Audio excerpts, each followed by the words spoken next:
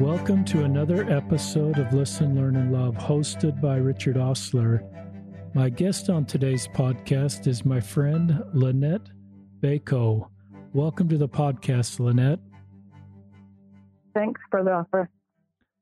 Lynette and I became acquainted. She sent me a Facebook message and kind of opened up to me about her story. And she's calling in over the phone. We're not doing as many in-person podcasts in the new pandemic world, but let me give you an overview of Lynette so you'll know the podcast you're about ready to listen to.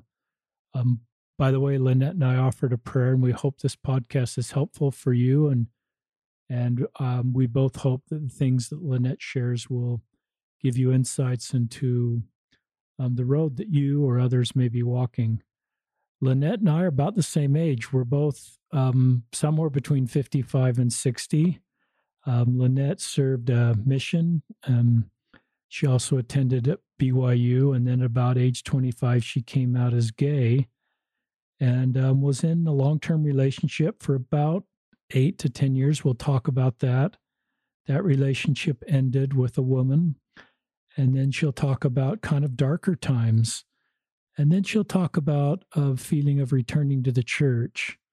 Which Lynette has done. Lynette now is, and let me just mention during that period of time, Lynette did have a baby. That young baby now is a teenage boy and is a wonderful son for Lynette. Lynette is returned to the church. She's been through the temple, an active Latter-day Saint.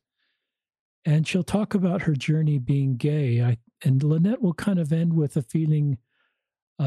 She's been on this road a long time, sort of, is she gay? And was that her authentic self or a stage she went through? And I recognize that every story is different. Lynette is not sharing her story to sort of have others say, well, you ought to do what Lynette did. Maybe you really aren't gay, or maybe this is not your authentic self. But I've learned to honor everybody's stories. Everybody's stories are valid and important.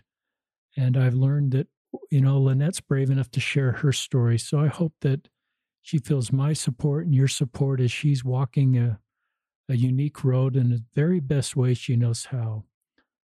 Is that okay for an introduction, Lynette? Yeah, sounds great. So, where do you want me to start? You want me to start with my background? Yeah, tell us about your background. So I'm a California girl. I was born in Venice and raised there, rode a skateboard, 501 jeans, and t-shirts, all that. And then we moved to the Bay Area. And just recently I moved here to Utah. So, and I started out, so my family growing up, my parents weren't members. And my parents had pretty bad marriages. So my dad and my mom were always fighting, and they ended up splitting up when I was pretty young, like 4. And then my mom joined the church. So coming into the church at that point was, like, for me, without growing up with a lot of stability, was a really good experience. And I had some really cool spiritual experiences as a kid.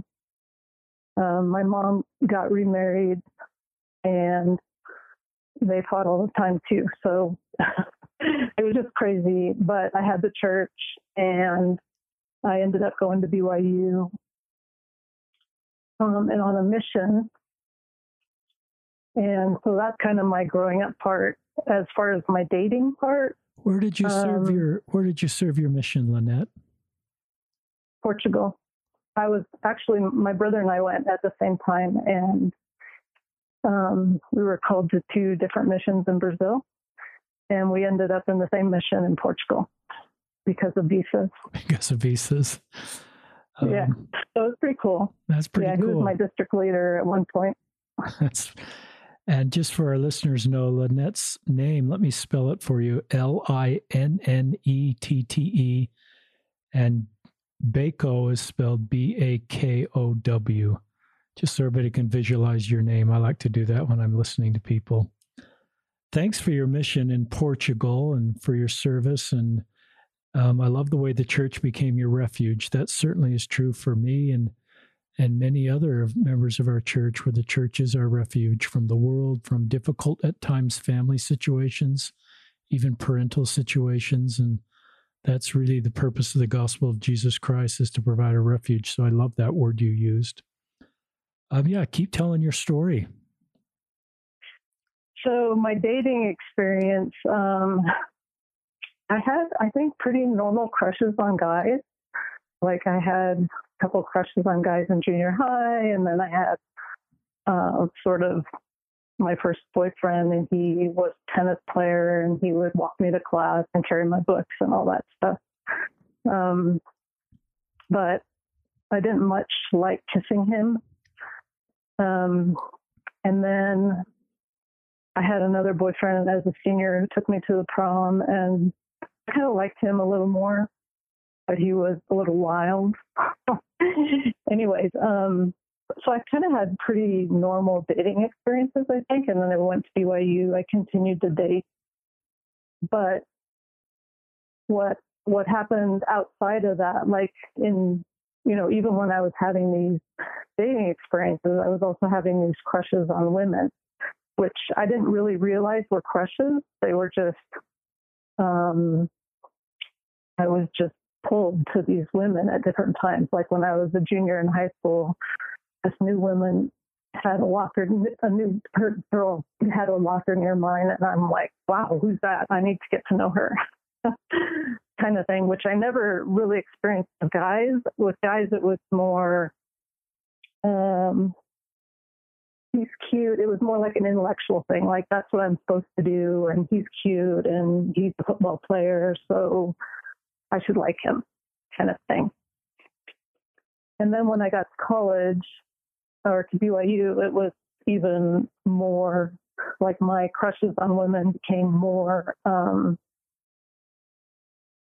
I had more feelings about them. And guys kind of stayed the same. I'd date some guy that I thought I should date, or, and I like them fine as friends and stuff. I really have good male friends and enjoy them. But as far as my emotional feelings, they didn't really come up. And then on my mission, I did fall for one of my companions. And that's when I started to realize, oh, this feels very different than, my dating with guys. And I mean, it was like, I always wanted to hug her. I wanted to be doing scripture study with my head in her lap. I just wanted to be touching her.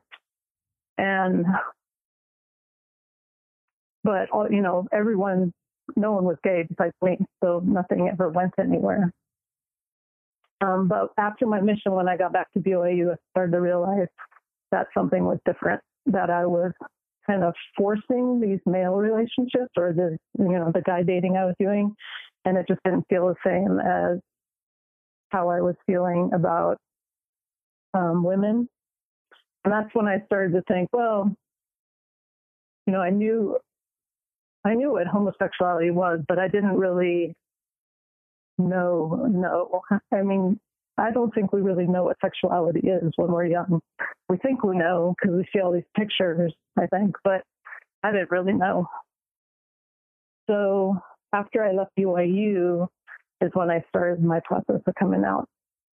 And I actually read a book and saw a movie, that movie, The Color Purple. I think that was the first time I'd ever seen, and that might have been the first time in,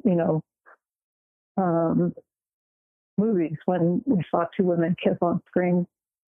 I don't know if that's true or not, but it was certainly the first time I ever saw it. I was like, wow. Like, I didn't even realize that was possible, I guess, to some degree. You know how you know it, but you don't know it. Does that make sense? Yeah, that makes sense. You're doing a great job of telling your story. Yeah. So anyways, at that point, I knew it. Once I could relate, like my feelings related to that. And I was going to the young adult ward there, and, after BYU, away from BYU, And I met someone in the young adult ward that actually started dating. And she was, I would say, I never even asked her if she considers herself bi, but she definitely had some experiences with women. And anyways, I just fell head over heels for her. And I could, within 2 or 3 months, I could imagine a life with her. I could, I just wanted more and more and more. So that was kind of the feeling of knowing that I wasn't straight, I was gay. And it was really pretty compelling. So another thread to that is, when I was still at BYU, I would think, well, I could just, not engage in that kind of life. And I think at BYU, that was easier to think about. But once I got out into the real world where, people are not, they're not hanging out in a college atmosphere, they're dating and doing life, it became harder to think about that. And, I talked to my bishop. So what happened was I went out to California and came out to my sister, and this person I was dating went in to talk to the bishop and kind of said that's not what she wants. And so when I came back, I talked to the bishop for several times, and he asked me a lot of questions. He was really very kind. And he ended up saying to me, well, I can see you're going to go and figure this out. And that's what I did. I went and figured it out. So I, stopped going to church and went and figured it out. Basically, that's how I came out. Inside myself, I felt, I really loved the church. I had a really strong testimony and witness that God loved me and that Jesus Christ was, the best person to follow. And, that there's a lot of truth here. I was a missionary and I believed it. But I didn't really hold those as competing interests. I don't know if that makes sense. I mean, I knew the church didn't approve of homosexuality. And I still thought that I could have my feelings for the church and also be gay, or have my feelings for God and also be gay. So that's kind of how I treated it, as two separate things in my head. I didn't really know how they impacted each other. And at that point, that was in the late 80s. I don't think the church really talked that much about it. So I didn't really think the church even understood it. And people may feel that way today still. So I just thought I'll go figure it out. And that was kind of how I felt about it. Does that make sense? It does. In some ways, it's, I guess, what our heavenly parents said when they sent us out of more premortal life is, this is your experience, to go figure it out. And so I like what your bishop said. I don't think your bishop was saying, I think he was just giving your agency to figure out your future. And maybe that's a gift and great advice at times for all of us. So it seems like that advice has been good advice. Yeah, I think it made me feel very, I wouldn't say peaceful in going and figuring it out, but kind of like, he let me. He said, this is something you can do, or I don't know if he said I should do, but, it was my prerogative, I guess, to go and figure it out. Yeah, I like, just to comment also on what you said, is you're pretty honest about, I don't know how the church and being gay, I can do both, but you kind of separated the church from God a little bit there. And I call it a double bind. That's actually Bryce Cook's language for, he has a couple of gay sons, and he said they have a testimony of the church, but they would love to have a life partner. So they're in this double bind where they can't do both. And he said, I'm going to take the double bind off as a parent. They can be in our family and be full members of our family if they go down that path. And I think there's also, but they can also have a relationship with God. I recognize that it's hard. You're right. You can't fully participate in the church if you're in a same-sex relationship, but I do believe God loves all of his children and wants to have a relationship with all of his children. And there's not a double bind there. So I think you've done a good job of articulating that. So yeah, keep telling your story, Lynette. So another thread to that is, I had this experience when I was very young in primary. I was 9, and I was singing in a primary chorus, and we were singing in state conference and Elder Peterson was there. And I remember it like it was like yesterday. And we sang this, I'm a child of God, and I felt really good about that. But then when he got up to speak, he had us all stand up again, and he told us, how much Heavenly Father loves each of us. And I could just feel Heavenly Father putting his arms around me, not physically, but just like I was enveloped in this love.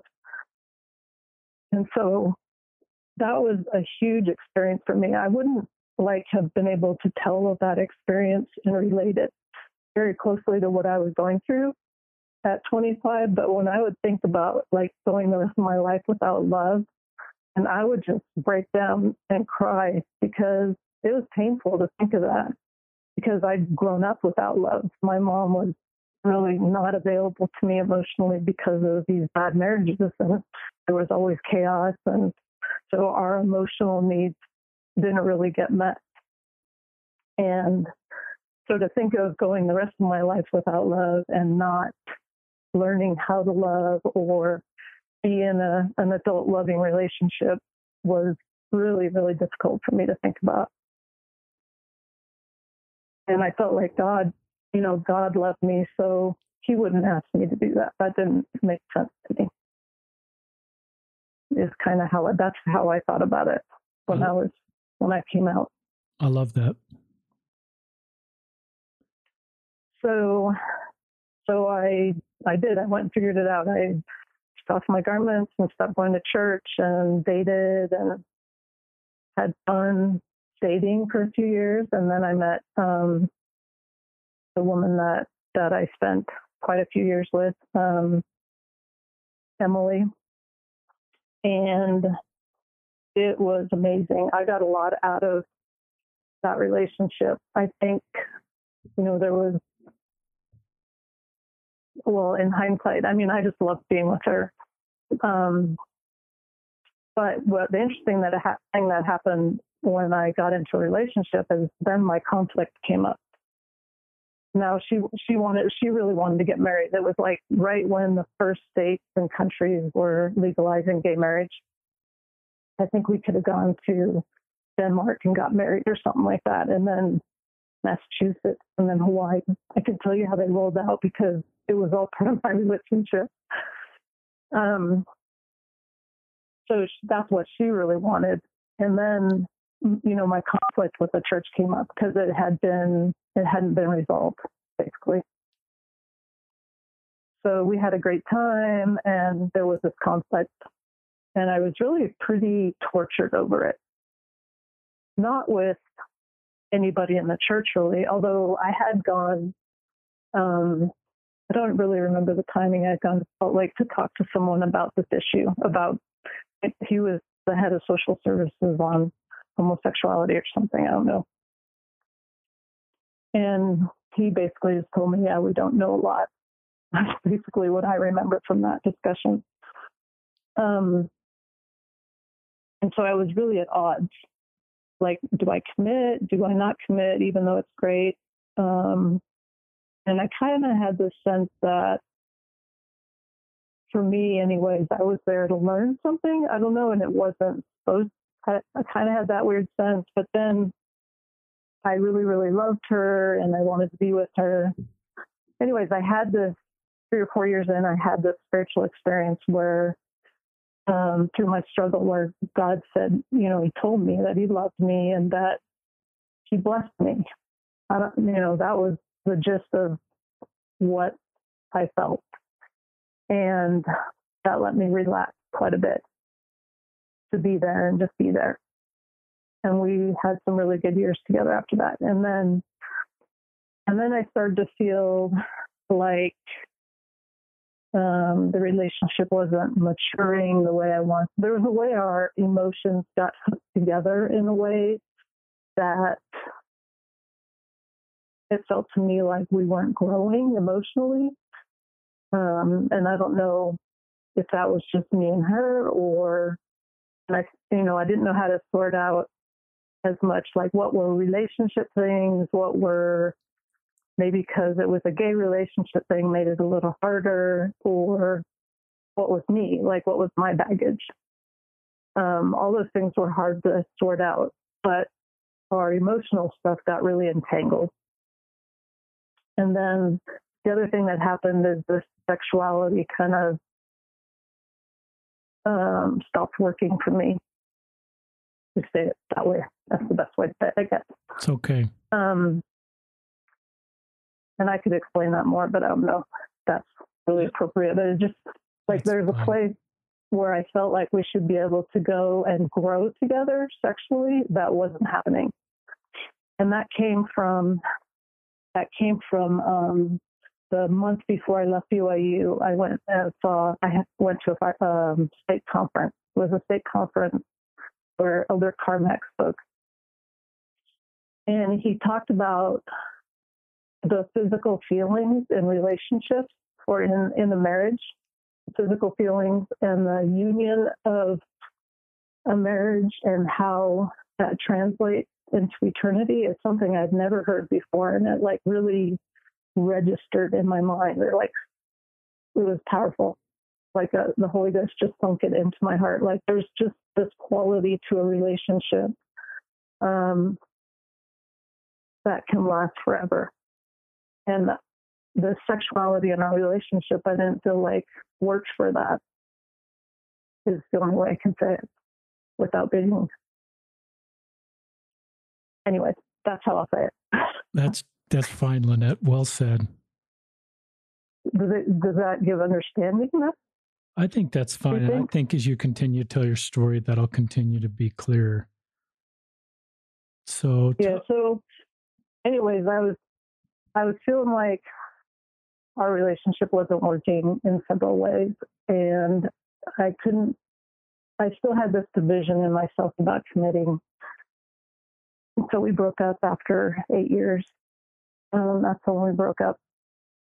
And that's where that was really hard. I kind of spiraled, and then I was trying to find something to make me feel better. And I was going out with all these different women and trying to find, I went through these series of relationships for about 6 or 7 years, just trying to figure out, to find that magic, whatever I was looking for. I don't know. Anyways, I don't know if I was being unrealistic or what, but I was just looking for something that felt like it would grow, like a glimpse, that it would grow over time. And I didn't really find that. And I think, some of that is the way the gay community is in general. I don't mean specifically, but in general. There isn't a lot of commitment. There are people that commit, and I do know people that are well committed and well suited. I know of a couple, and they seem to have something magical. It's just that, I didn't find it.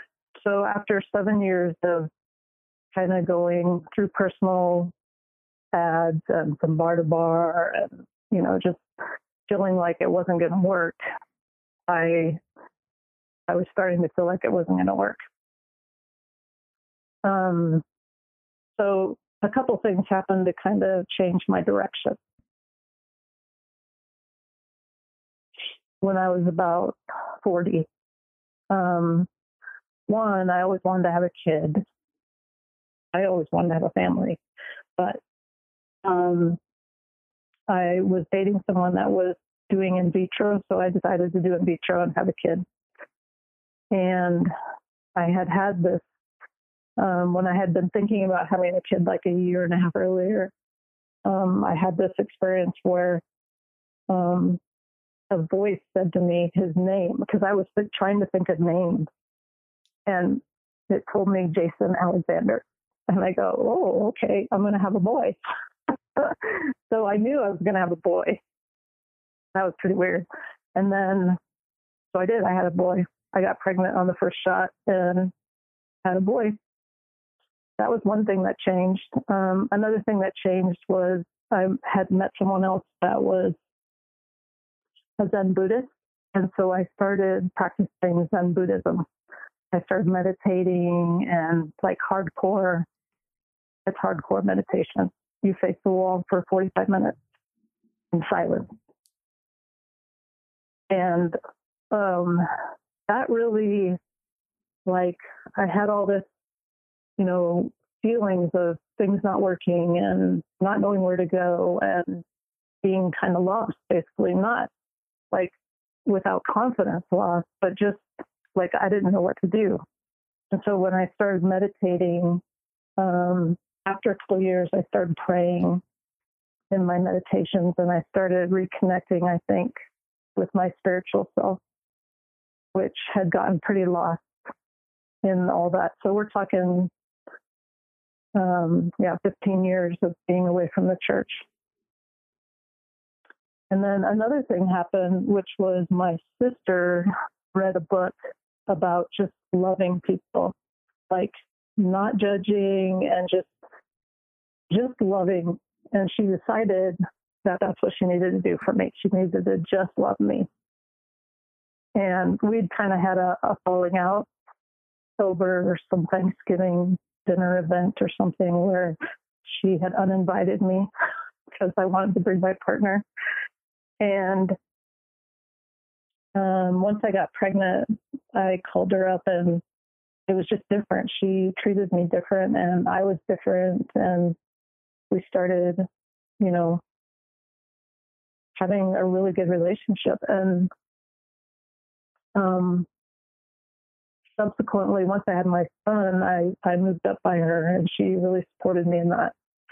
And I think that was key in terms of family support is key, I think, no matter how it turns out, because I think families have to listen to the Spirit too and do the right thing for their families. It was so important in me reconnecting with love and God and my son and all these things that started changing me. I love what your sister did. That's what a beautiful part of the story. And I recognize this non-agenda love that, you're worthy of love just because you're Heavenly Father's daughter. And if I'm your sister, hopefully, and it sounds like she's there, she just said, you're worthy of love because you're Heavenly Father's child and you're my sister. And I'm going to just love you because you deserve to be loved. And my love for you is not based on an agenda. It's just based on love. And I've learned that when I show that to people, often then that's when, if they come to terms that something needs to change in their life, they're more likely to do it because they just feel better about themselves as they are the recipient of love. I think they feel better about themselves, and then they feel more maybe worthy or willing to pray to God and have a relationship with God because they just feel more love. And God's able to reach them and give them guidance. So I love what your sister did there. I love the book she read, and it's a journey for me. And I've certainly learned to try to do better in that space because I think it's the example that Christ shared in his ministry. I think that's the really high law. Everything I read in the New Testament is about the law of love and reaching out in love and leaving judgment to our Savior. So I love that part. I love that you had a child, this wonderful son. I guess his name's Jason. Yep. I don't know if you call him Jason or Alexander, but sounds like a great young man. And I love your sister's role in taking you in at a really key time. And also recognize there's lots of ways, and you've kind of had a couple to live life out of the church. One is, and just kind of my pragmatic mind, I don't invite anybody to live outside the teachings of our church, but I recognize some roads are better than others. And you kind of had a couple roads. One was a long-term kind of serious monogamous relationship, and one was, more of the gay bars and less of and I don't know what to label that as. And I recognize that you did better in a long-term monogamous committed relationship than with multiple partners in the gay bar scene. And so I recognize that while both paths aren't in the doctrine of our church, sometimes people do better if they are going to go down that path to be in a committed long-term relationship where there's a foundation of trust, communication, and honesty. And I recognize when that ended for you, as you said, you were devastated because there was much good there, and you really cared about Emily, I believe is her name. And I mourn when any relationship breaks up where two people have tried to make something work, and I just mourn and try to recognize there's pain there. And even though that may increase the likelihood you'll come back to the church, I try not to sort of link those two together. I think I'll first just mourn that you've had something that was really important to you that ended, and that you feel that, and that I should kind of mourn that with you, and let you make your way forward the best way you can. Are you okay with all that, Lynette, or do you want to add anything or subtract anything? No, that sounds good. That's one thing about my sister just deciding to love me. When someone's judging you, there's a resistance. So you're having to build up a resistance, and they're giving a resistance, right? And it makes it hard to move forward in any direction, really. Like, you kind of have to get away from it, I think. But when you let down the resistance and you just let someone, you just love someone, then they can just be. Does that make sense? It does. So it took a lot of pressure off of me to be anything else, and I could just be and evolve and figure my life out. I agree. I like your word resistance, Lynette. I've recognized that if you feel like perhaps you've made the wrong choice, and if you feel somebody in your circle that's really judging you, I think you're going to dig your heels in more and feel more resistance to sort of validate what you may deep inside feel is your wrong choice versus if you feel no judgment from that person, it might be easier for you to open up and say to this person, I'm not sure I've made the right decision, because that resistance isn't there, and the need to sort of validate your choice. We all in mortality have choices we regret. And I think sometimes to get out of a bad choice and to move forward in a thoughtful way, we have to have loving people around us that we can open up to, and they don't say, I told you so, or they don't say, oh, it was new, that was a mistake, or I could see you weren't happy, and just show love and try to help them move forward as a trusted friend without sort of elevating themselves with sort of like I knew, or I told you so, or I always knew you'd come around. And I think that creates a little bit of shame and resistance, to use your word. So I love what your sister's done. It's an example for all of us. Yeah, so once I moved up there, I still dated for a couple of years, but now I had a son and an extended family, and it was even, I think, more difficult to find someone that wanted all the things that I wanted, because I wanted a bigger degree of spirituality and connection, and I wanted family now. And I'm not saying that's impossible to find, but it's not the norm outside the church. It might be more the norm inside the church, but I was dating in California, all non-members. I did go out with one Mormon girl, but she was the one that called it serial monogamy. Although she's finally married. So anyways, digressing. So after about a couple of years of dating up there in Sacramento, that's where I was in Sacramento, I decided to come back to the church. I decided I wanted to raise my son Christian, for sure. I mean, I'd been down a lot of different religious roads when I was away from the church.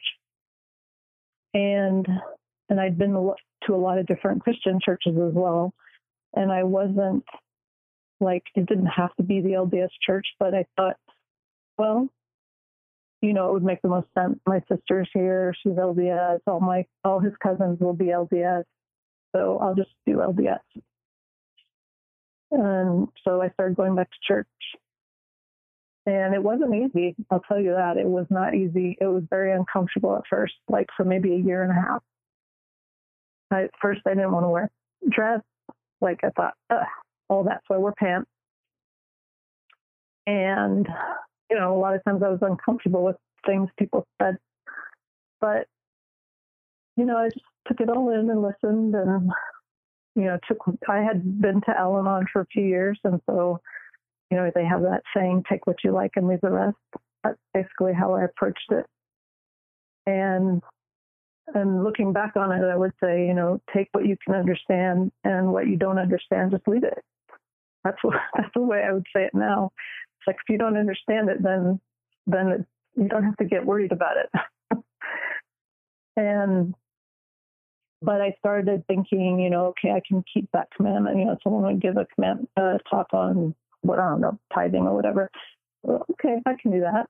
And I had always enjoyed paying tithing, so I started paying my tithing, and then someone would, just kind of one by one, I'd start keeping the commandments, not drinking, doing the word of wisdom.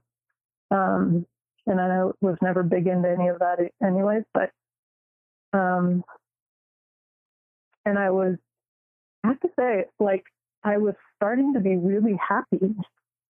It was weird. Like, I'd be driving down the road and I would get these like, wow, life is great. And my bishop would talk to me occasionally and say, we want you to have a job or a calling. And I don't know if I'm ready for that. And I'd come out to him, I told him my story, and he was super respectful. Like, I didn't have to come in and confess to him. He just wanted me to be involved. And I was like, the first thing he wanted me to do was do the Cub Scouts. I'm like, I don't want to do the Cub Scouts. Doesn't mean I'm gay. Like, I'm not supposed to do scouting. I don't know. It was kind of funny in my mind. But he did know, so I don't know. So I just kind of went with it, but I said no. And then he finally got me to do visiting teaching. And I was visiting teaching this one lady, and she had returned to the church, I think like 3 or 4 years before me. And I asked her, so why did you return to the church? And she says, I was tired of being lonely. I was like, what? She had a husband and a family and all this extended family, like, lonely. And then I was thinking about how I was feeling, just compared to 5 years earlier when I was out doing gay bars and all that.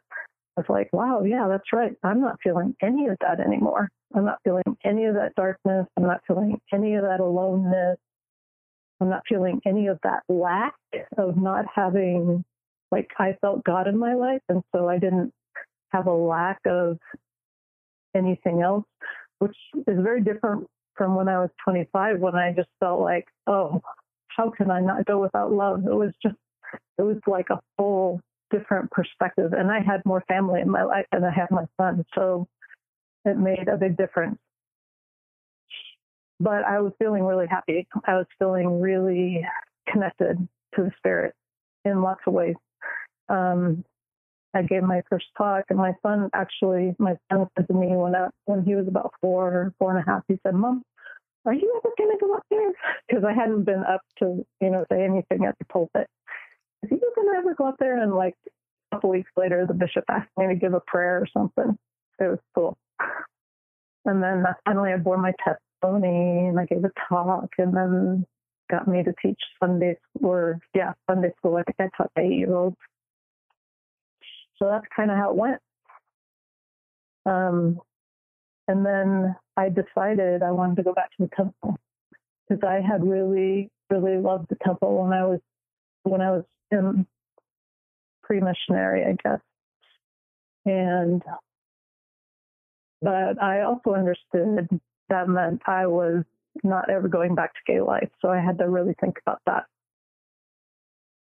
And it wasn't a hard decision so much as because I was really happy. I felt, well, I didn't find even this much happiness in gay life. So I think I'll go with it. I'm okay to give up gay life at this point because I didn't find what I was looking for.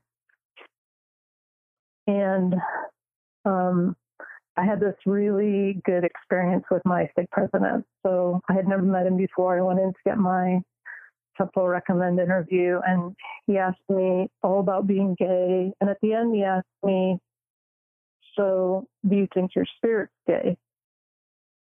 I thought about it for a second, and I said, yeah, because all of that is together, your spirituality, your emotion, your physical desire, all that, like it's integrated. For me, that's how I felt. I still felt I was gay and that I would be committing to being celibate, which I was okay with. And he promised me that I would be able to understand it as I went back to the temple, that I would be able to understand my life and my journey and where I was going, basically. I didn't think he said I would understand that I'm not gay. I just thought he'd understand my path and my value to God and, what I'm supposed to do in my life and what's the meaning of it all as far as, being gay and not being like, straight like everyone in the church or most people in the church. And so the first time I went back to the temple, I came home and I was pretty sad. I had some emotion about this being by myself for the rest of my life. Because I wrote about it in my journal. And I remember I had actually forgot about it, but when I went back and read about my experience, then I remembered, that I had been really sad. And my sister, she's pretty smart. She took me back in a couple of weeks. And I had a really good experience. I felt the Spirit ask me, so what's the desire of your heart? And I didn't really have an answer for that, but I knew that God loved me and that he was watching over me and that he wanted, me to have the desires of my heart, which really gave me confidence in just going forward. It's like he's gonna take care of me. I knew that at that point. And so, but I didn't think anyway. So I'm just, going along with being a good saint or trying to be a good saint, I guess, doing my duties. Raising my son and being around my family. And then I had this crazy experience. I had a flashback.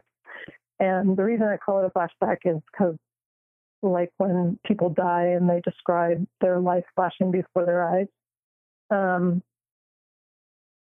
I was doing chores on Saturday one day, like 3 years after I went to the temple. And I was walking to my bedroom, and then just all of a sudden I saw my growing up dating, like 4 different experiences that I had dating. And it wasn't like a movie. It was like I could understand what had happened and how I felt. And then a few years later, the next one, what happened and how I felt. And then a few years later, the next one, and then the next one. And so I could see how I had evolved in my dating experience.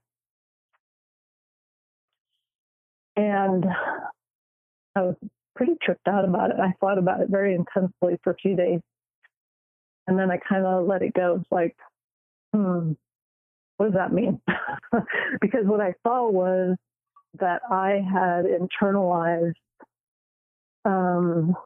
it's hard to describe. My experience is that I had internalized and how I interpreted those around my fears and my hopes and my disappointments and my lack of confidence definitely came in there in dating guys, and how I had kind of blocked off that side of my life. So I think the thing that told me was that I had options, not like maybe it told me I wasn't born gay for sure. That was definitely but I could have never understood that. Like, I had done 10 years of therapy about all that, and that was never on my mind, but I could see it crystal clear. Like, when you get to the end of life, and you look back on your life and you have a perfect knowledge of everything that happened in your life, you will see that kind of stuff crystal clear. And I'm not saying it's that way for everyone. It's just that way for me. Like, I thought I was completely gay for 25 years. And then I had this flashback thing, and I'm like, oh, okay. So maybe I should do something different. And I've just been sitting with that. And then like the next year, I went back and started writing about my life and trying to understand it, and desiring more to share my story with others and help parents understand this journey more, and, just those around me, basically. So I did some writing for about a year, and then I got called as Young Women's president, and then I didn't write anymore. And then I moved to Utah, and I've been writing more lately. So that's kind of where brings you up to where I am today. Doing a great job of telling your story, Lynette. With the writing, is that all just like personal journal, or is that something you want to publish sometime? I'm open. I need to go back and go through my journals. I have like 3 boxes of journals. I've always been an avid journaler, so I need to go back and go through it at a different level, because I really want to be able to tell my story from the perspective of how I felt it when I was 25, or when I was in that darkness, or, kind of what gay life is really about, even though, and for me, at least, how I experienced it, and then coming back to the church and all that. So if I were going to write something, I still have a lot of work to do, but I've just mostly been writing from my own understanding and just understanding my life. I love that you've been writing. Sometimes I find when I write, or sometimes when I'm counseling people, instead of giving them prescriptive counsel, I'll invite them to write and journal. And there's a therapy, I'm not clinically trained, that I think often writing our feelings down, or writing options, or writing leads to our mind getting better personal revelation and better understanding.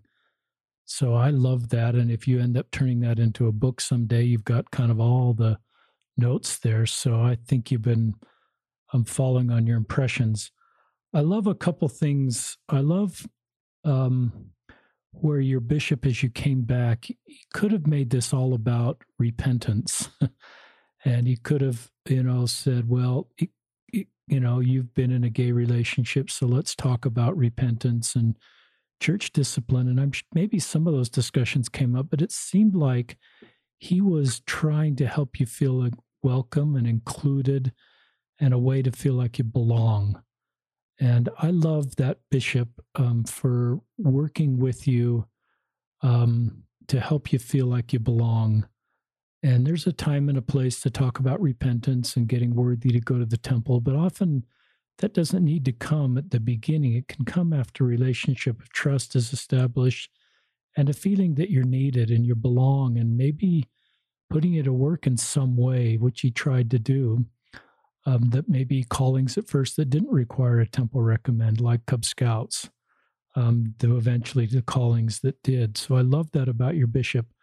I love what your stake president did.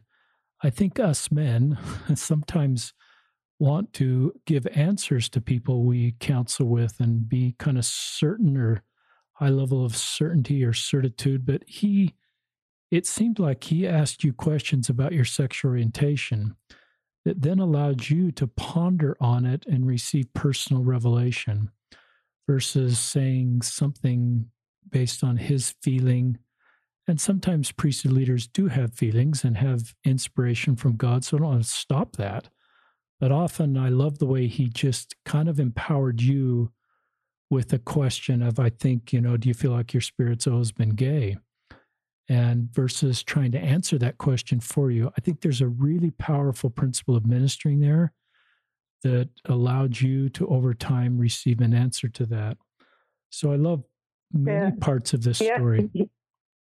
Go ahead. He actually made me a promise, too. He asked a question and made me a promise that I could understand it.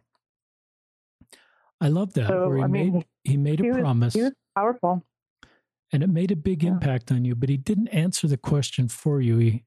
He made a promise to you that you'd get an answer. And I think one of the core principles of our church is personal revelation. And I think everything the church has been doing from, church-centered to home-centered, it's sort of to make sure we're getting the very best personal revelation we can get.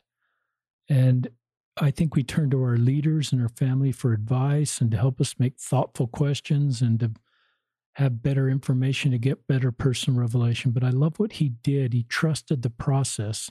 He knew God well enough, and he knew you well enough and God's love for you that he knew he could extend that promise for you and that you would get an answer. And that to me is, I don't know how you learned that, but I love what your stake president and your bishop did as part of your journey back into the church. And I love that. Yeah, they were both still great friends. They're good people. I love they made you a young women's president. And they knew you, had been in a same-sex relationship. I love the way they didn't somehow rule you out of that calling, thinking you would recruit people to that lifestyle or you would be a poor influence.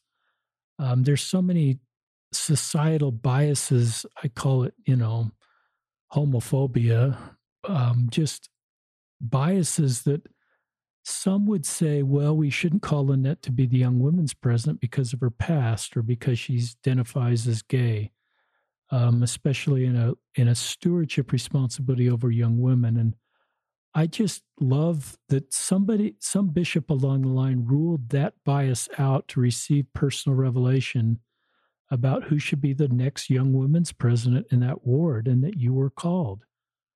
How did it make you feel to be called as young women's president? Scared. That's honest. It was a lot.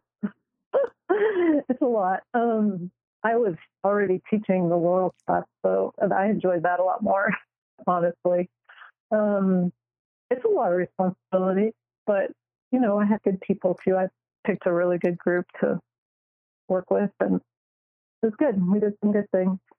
I had a transgender girl in my group too, so, it was interesting. She didn't come to church though, but I still got, I got to know, I had been getting to know her before anyway, but yeah, I love that part of your story, and I'll bet you reached some, and I bet you were uniquely qualified to reach people. One of the stories in this book I'm releasing in September of 2020, it's gone to the publisher, it takes a long time, is Kirk Nielsen, a gay Latter-day Saint, married to a woman active in the church, was the Deacons Quorum instructor, and the bishop got an impression that Kirk was gay and Kirk was going to come out to him, if I'm remembering this correctly. And the bishop's first impression was, I need to release him from being a Deacons Quorum advisor if he's gay. And that was probably his internal homophobia, perhaps, or his bias. And then Kirk talks about the spiritual impression the bishop got, being open to the Spirit, and says, no, that is exactly where Kirk is supposed to be. And I'm not going to release him just because of his sexual orientation. That obviously we understand in churches doesn't change someone's standing in the church as long as you're living church teachings. But sometimes our natural inclination is to release people that are gay from callings that involve serving with or for people of the same gender. And I think that's where we can improve as a church. And your ward did that already. Talk about, do you feel you're gay at this point? If you just talk about your sexual orientation, do you feel you're straight? Do you feel you're bi? Do you feel you're gay? Or are you still trying to answer that question? And that would be probably not your spirit, just your mortal physical orientation.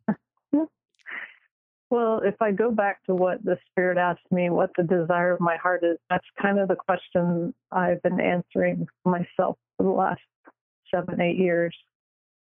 And, something that I can say with conviction is I love being a mom. I've worked in the business world and I came to being a mom late. And so I was on the management track for a while, and I love being a mom. So if I had to pick something I wanted to do for eternity, it would be being a mom lot of times. That's great. And, I have a lot of my own thoughts about romance and sexuality now that I didn't have when I was 25, and what's fulfilling and what works for my growth versus, so there's just, I can say I don't have any desire anymore to be with a woman sexually.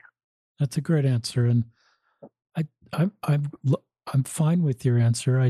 I just reckon everybody's journey is a little different, and the more I'm in this, when I first stepped in this space, I thought every gay person had the same story, but there's so much variety within everybody's individual stories that's part of the beauty of getting to know more people that like you, Lynette. And I recognize, as I've mentioned a couple times, that I think the thing that gets most uncomfortable for almost every LGBTQ person that I've met is if someone takes their story and says, you ought to do what Lynette does, or you ought to, this ought to be your story. And some you've used the term weaponizing stories. And that's one of the goals of this podcast, hopefully, is not to weaponize stories, but to honor everybody's story and your story, since it's a pretty mature story at 58, I think is very helpful for younger people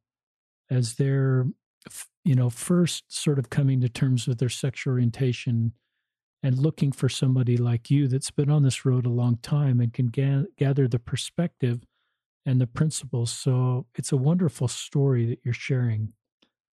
Are there other things you'd like to share as we're coming closer to the hour mark that you'd like to share as part of your story?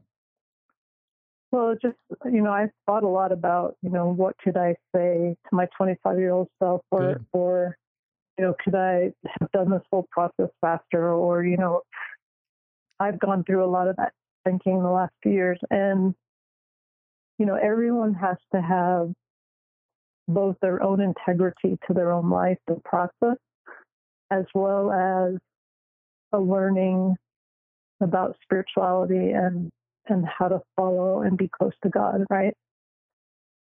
And those two things, it takes a lifetime to figure out, where you need to give your will over to God. And it's not the same for everyone. We all have different places. It just takes a long time to figure all these things out. And there's nothing wrong with the process. That's why we have this process, because we have to figure it out and make our choices. And I think God wants to give us what we want, ultimately. So, I don't know. I just think, and I do know people where I think, well, maybe that's your eternal destiny. I don't know. I don't judge that or call that into question. Everyone's got to figure it out, what their real story is. And I love that, right? Lynette. I love you want to be a mom. I think you're a really good mom. I love the way you want to be a mom for eternity and have this young man and future grandchildren part of you eternally. And what a blessing that is. And I love that. I also recognize, a lot of people, I don't know how you'd answer this question. I don't know if you'd go back and redo your life differently. If you were doing it all over again, or if if you can really even answer that question, if you're just at peace that this is where I am and I'm happy where I am, and I've, like everybody at age 58, has made some mistakes and made some good choices. And I recognize the mistakes are part of my mortal process to learn and grow closer to my Heavenly Father and use the power of the atonement of the Savior to heal me and help me. And I recognize that my life is what it is. And so I'm not trying to go back and say, I wish I'd done that differently, or I regret that. Or any thoughts on that?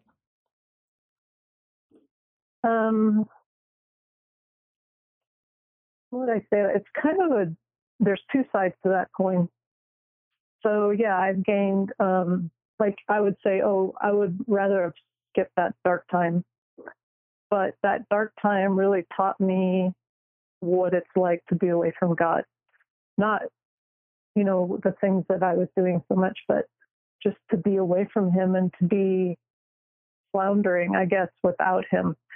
And so you can't really give up the dark time.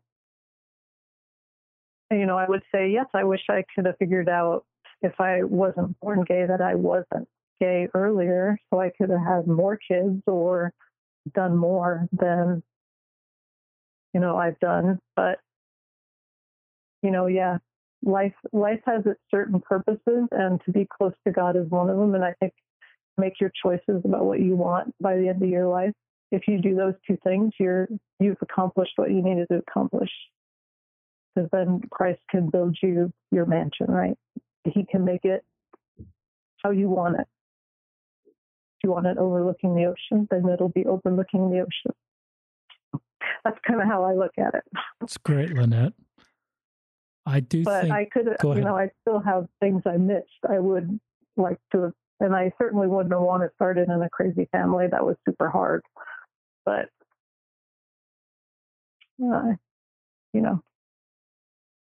I love that. And I think if there's listeners that want to come back to the church but feel it's too late or too much time has passed, I think this is a great podcast.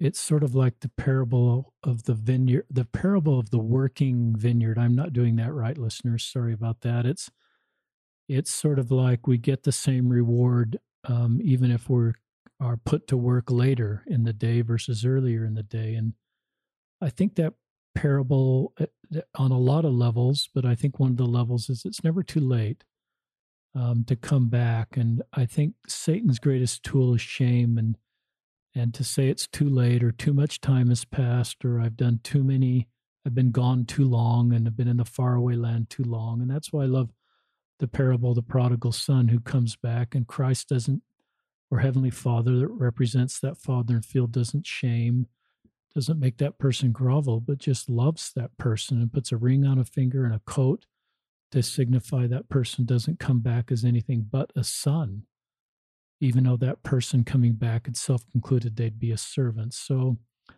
and I love where you admit that church was hard for a while, Annette. I think we sometimes have this storybook feeling that the first day at church, if we've been gone for a long time, will just be perfect. But I like that you wore pants. I like that I like that you tell our listeners, and you've been a return missionary, that coming back to church was hard. And so I think you're just honest and pretty genuine and authentic when you say that. And I love the way you handled church, because you have this nuance where you could requote that, but you said, I'll take the things that work for me and I'll set the things that don't really resonate with me aside. And I'll just try to move forward knowing at the core, this is a good thing for me, even though everything on a day-to-day basis may not resonate. And I love that nuance. And maybe that came through your meditation or just your life maturity to be able to do that as you made this journey back into the church. So it's a remarkable story, Lynette, and so grateful for you being on the podcast. You're one of my new friends and a hero to a lot of us for walking really complicated roads in the very best way you can and having good people around you. Do you have any concluding thoughts you'd like to share with our listeners? Yeah, I would. I thought of one thing. So if you asked me, if I had a desire on how to change my life, it would have been probably to speed up the process more. And the two things that could have done that were, one, my family being more accepting earlier, not accepting, but just ready to love me earlier and embrace me and not teach me, but be an example to me, but also love me. And the other one is I stayed away from the church for fear of being excommunicated in large part. And I think what my personal opinion of, and I hope this is how it plays out, the changes that have been recently made are to take that off the table, so that we can come back and experience the Spirit and let the Spirit work for us in our lives, however it's going to work for us. We don't have to define someone else's spiritual journey, but just letting them have that journey. I think that's something that if I could have come back earlier, it would have been that, but I wouldn't have feared losing my membership, because for me, it was my testimony and my membership. I couldn't really tell the difference. It felt like to me, if I got excommunicated, that my testimony would be taken away from me or invalidated or something. And that was a treasure to me. It was like my mainstay. God's love has always been my mainstay since I was little. And I don't know, those are the things. And I hope that, more people can come back and worship and be integrated, that they'll reach their spiritual potential quicker, no matter what it looks like. Does that make sense? It does. What a great... So I think, love and not necessarily acceptance, but love, Christ's love is what changes us. And however we're going to change, that's the only way it's going to happen. And for the better, hopefully, right? I love that, Lynette. I love you being honest that one of your fears of coming back was actually to be excommunicated. And you're right. We don't excommunicate people. I can't remember the new vocabulary, but it's something just less ability to fully participate. Church restrictions. And I love that you had a testimony to the church the whole time, so you're actually worried about being excommunicated. And I love that I've always felt church discipline comes when a member sort of wants to fully return. It's part of the process for some to fully return. It's not the thing that starts, the prodigal son was not faced with church discipline when he met his father out in the field.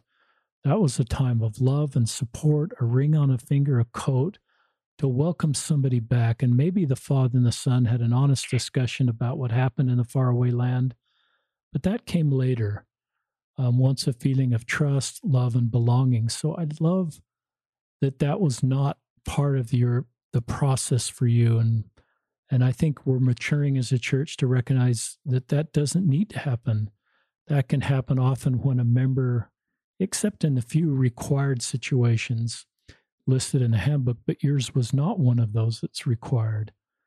And so I think that's a process.